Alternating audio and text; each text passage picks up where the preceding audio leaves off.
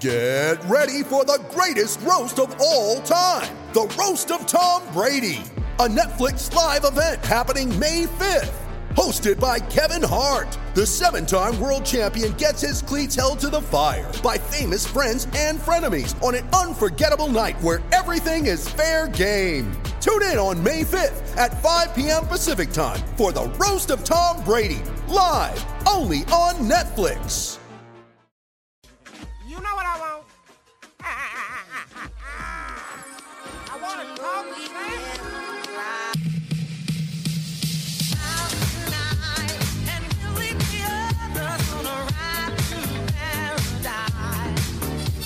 Hey, that's pretty good. I feel okay about that win. 126-113. The Raptors defeat the Los Angeles Lakers, who were very noticeably of note.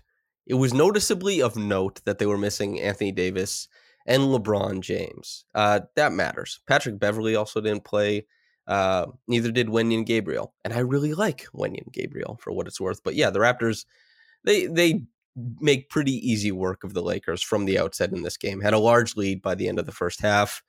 Completely dominated throughout. And I know people are a little bit upset about the efficacy of the Raptors' zone offense. I understand why. And I understand why people were a little bit disappointed with the overall process of this game. And let me say, I'm going to go against the grain here because I am of the mind that against the worst teams in the NBA, which the Raptors without AD and LeBron certainly qualify. Form is hard to maintain. If you've ever played like a noticeably worse person at something, a noticeably worse team at something, you play down. All the Raptors, Coach Nurse, have talked about human nature at some point in playing down to competition, all that kind of stuff. And when there's a massive talent gap, you play to it, and you still win the game handily. So I'm not super worried about it. I'll talk about the zone offense stuff later. But yes, this is the Raptors Reaction Podcast. I'm your host, Samson Folk. And it is, of course, brought to you by Goldfinger Law. That's right, Goldfinger Law, where you only pay if you win. And you can catch them, call them even, at 416-730-1777. Okay, so 126-113. Fred goes for 25-7. Pascal 25-10-7. OG 23-6. Off the bench, Boucher gives you 16. Gary gives you 18. Scotty gobbles up 17 boards. Koloko with 1-4. 1.4 rebounds. Not his best game, but a +9. You like plus minus? You got some there. The Raptors, it was an easy game for them.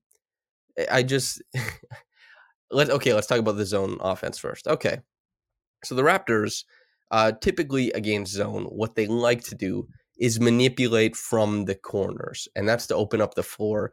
So they'll place their shooters in the corners and kind of have them run up the sideline to get a lot of action. So they work out of the corners, and that's to stretch the zone defense out for cutters and stuff like that. It's not very imaginative. A lot of teams, that's just a small part of their base package with zone offense. And the Raptors also really like disguised flare screens against zones. They did a double screen a couple times, a disguised double screen too. It's a good way to stack against a zone. I thought it was pretty good. Pascal, I don't think he made the floater after the double screen, but it was an easy look on the inside. And the Raptors, they like working from the corner, disguised flare screens out to above the break and then working. Maybe there's a screen or maybe you get a man advantage or something like that. The zone doesn't shift accordingly. And they also, they like to flash to the middle, as most teams do. What they don't do that a lot of teams do is cross screens to create 2-on-1 actions against the middle guy in the zone. And it depends what type of zone you're playing against, but it typically works against a lot of NBA zones. The Raptors don't do it, and that probably has a lot to do with the fact that they don't run a lot of pick and roll outside of Fred either. And Fred is off ball, trying to space out the zone, keep them from packing the middle, all that kind of stuff. So they don't run a lot of cross screens. I would like to see more cross screens with Pascal, even some with OG, some with Fred too. But the Raptors, their shooting hasn't been fantastic. What they shoot from three in this game, 12 of 43, that's 28%. And you need to shoot to beat zones a lot of the time. Good cutting helps, of course. Flashing to the middle, making the right reads helps. How the defense responds helps. But The Raptors, they leave some stuff on the board. I'm not super worried about this game, though. I won't be taking away anything from this game that's negative, I don't think. And if I know, because I'm on Twitter, right? We're all on Twitter. All the writers, everybody who does analysis, everybody who reports, everybody who is involved in this industry, fundamentally is on Twitter. We see the conversations. We see what the fan base is kind of providing as consensus at all times. So do the players. And I'm not worried. And so that's what I'll say. And I don't think you should be either. They played pretty well against the Celtics, as I said after that podcast. That's a really good team. They play Orlando twice in a row. They should win those games. If they don't, let's worry a little bit. They should beat them. And then hopefully the team is healthy. Precious comes back into the fold sometime soon. And we start to see what this team looks like when they gel and coalesce a little bit more. But they got the win tonight and did so pretty easily. The guys who needed to get to their spots and the guys who needed to prove something to some degree did so. Fred giving you 25 and 7. He went 3 of 12 from 3. This kind of relates to, and I was watching for this because Nick Nurse pointed a bright red target at it. He said, Fred is unaligned as far as like his wide, the axis, he goes wide. He's missing to the right or the left on his shots, which typically has never been how he misses in the past.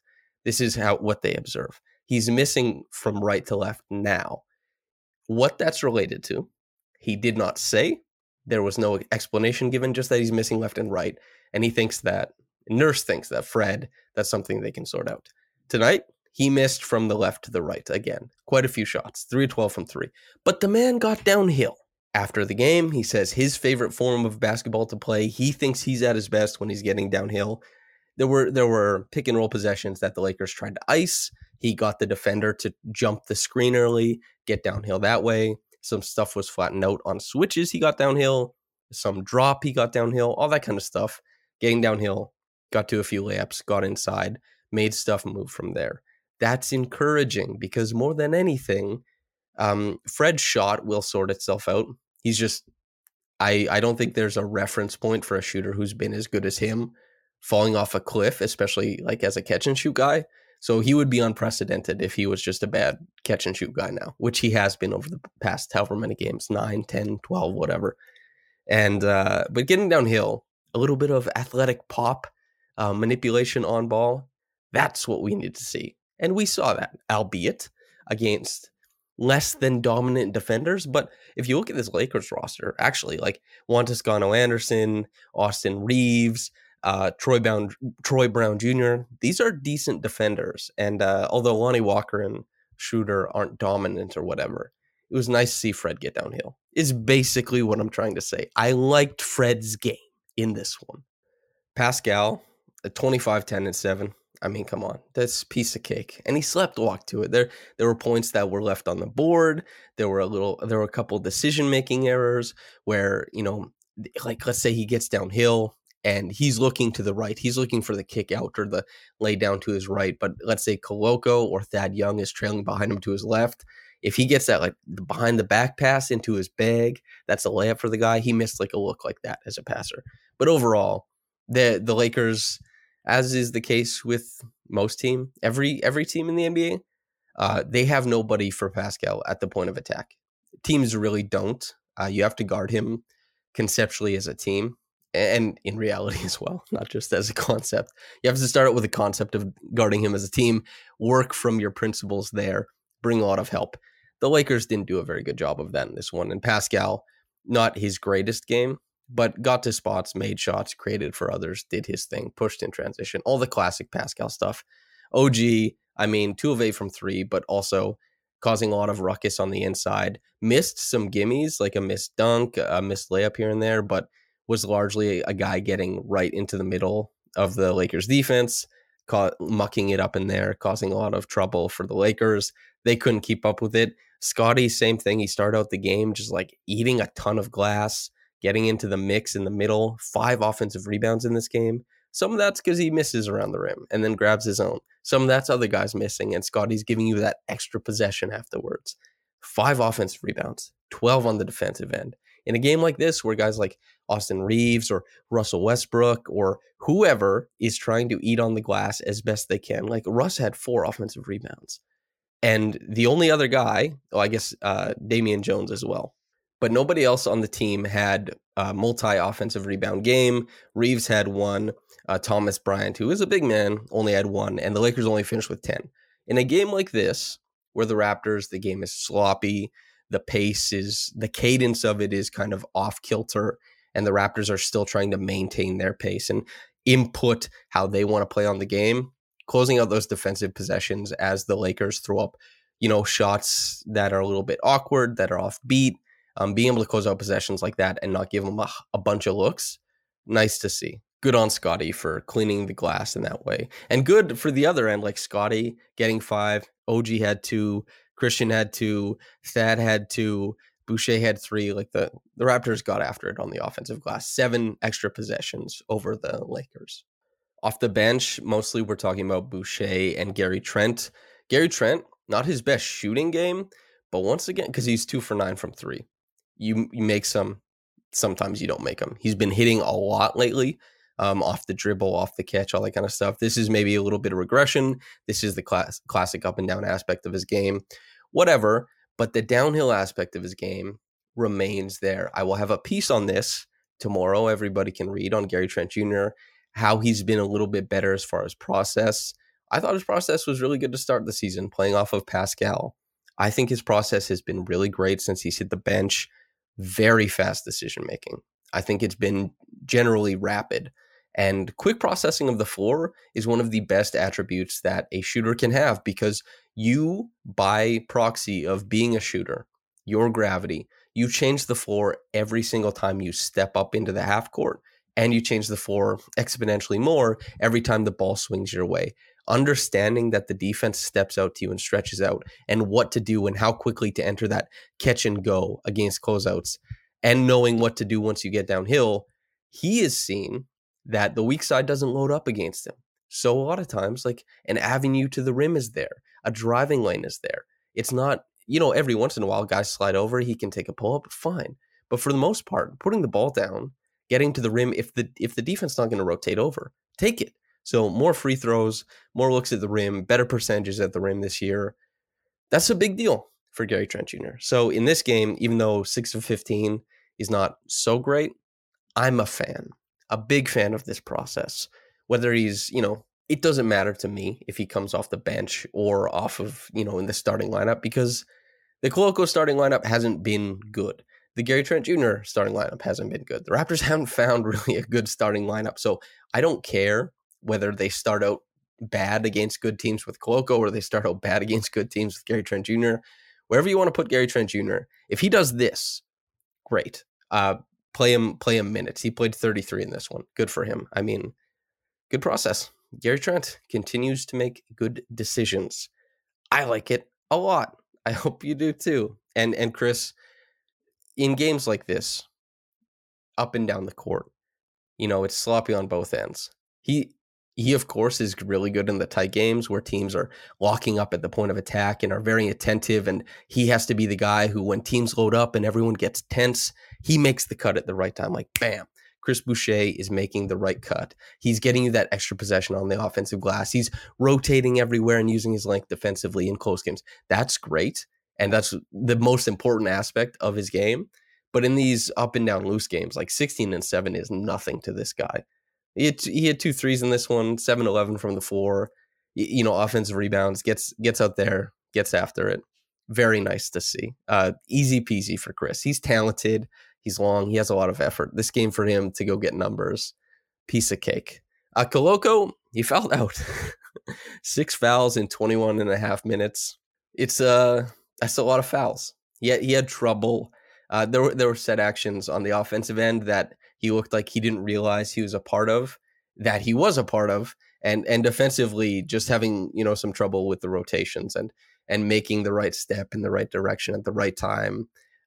Russell Westbrook in particular, like getting downhill, forcing rotation, dishing out, resetting, okay, who's helping here? Where am I helping to? All that kind of stuff made it difficult for Koloko, I think. But the Raptors, for the most part, through a sloppy game, The guys who it's important for what they want to, what type of accolades they want to collect during this season, they put the numbers up that they needed to. They continue to put positive numbers on the board. For the team, they won. Generally, this team, we're looking at starters who play north of like 36 minutes every single time they win a game. Sometimes, and oftentimes, maybe they're clearing 40. OG plays 34. Pascal plays 32. Scotty plays 31. Fred plays 30, basically. I have no qualms about this win, except I want to see more cross screens against zone defenses and maybe a little bit more of Pascal at the point of attack doing it. But I mean, this was an easy game. The Raptors won it as if it were an easy game, and that's totally okay with me. We'll focus in on process when games are closer, I think, because I know maybe some people in a game like this, you want to win by 40 or something. Tough. I mean, the Raptors, they blew out the Chicago Bulls one game, won by a lot, and then they lost. And the same thing with the 76ers. It's teams adjust. The Raptors, they have to be able to follow process against good teams, and they have to be able to win against bad teams. So the good record at home continues. They need to win some games on the road. Hopefully that starts in Orlando. We'll see, though. Reggie Evans Award, of course, it's Scotty Barnes. You can't go out there and grab 17 rebounds and have me say, no Reggie Evans Award. Of course, he's the Reggie Evans Award. He went out and, man, did he get after it. So good for him. Okay. Top quick reaction comment is from Murray. Hey, Murray, quote, "No one put asterisks besides Raps losses when they were missing 5 of their top 7 guys. The Raps did what they had to do, and the Lakers that dressed got to do something more than watch and cheer on LeBaby and Street Clothes." End quote. Is Street Clothes the new nickname for Anthony Davis? Oh my God, that's absurd. Also, LeBaby. We can all do better, can't we? Murray, call him what you like. Me personally, I don't like reading that stuff out because I talk to these guys, like a reporter. I hate saying like LeBaby and like the pejorative nicknames and all that kind of stuff. But anyway, you have your fun, Murray, of course. You make a very salient point, though. Nobody cares if you're missing guys. And the Raptors, I know a lot of people are questioning the vibes. I think the Raptors feel just fine. Like the team, I think they're getting along. I think most of the guys feel good about their process. And in games like this, they want to get the W's.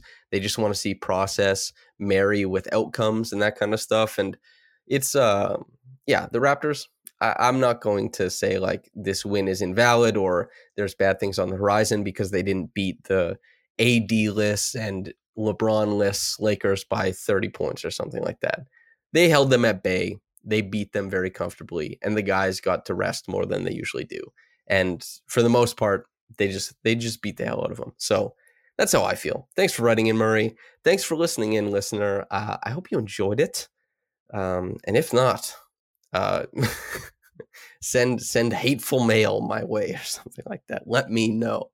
Thanks for tuning in. Whether you got into this on YouTube, if it is on YouTube, make sure to like and subscribe.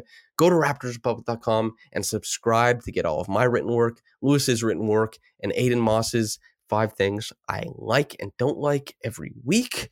And if you're listening on the podcast channel, thanks for tuning in with me. I can't speak. We can't speak. Raptors onto Orlando. Let's maintain the record above 500. 13-12. Thanks for tuning in. Much love to y'all. Whether you got into this in the morning or at night, have a blessed day and goodbye.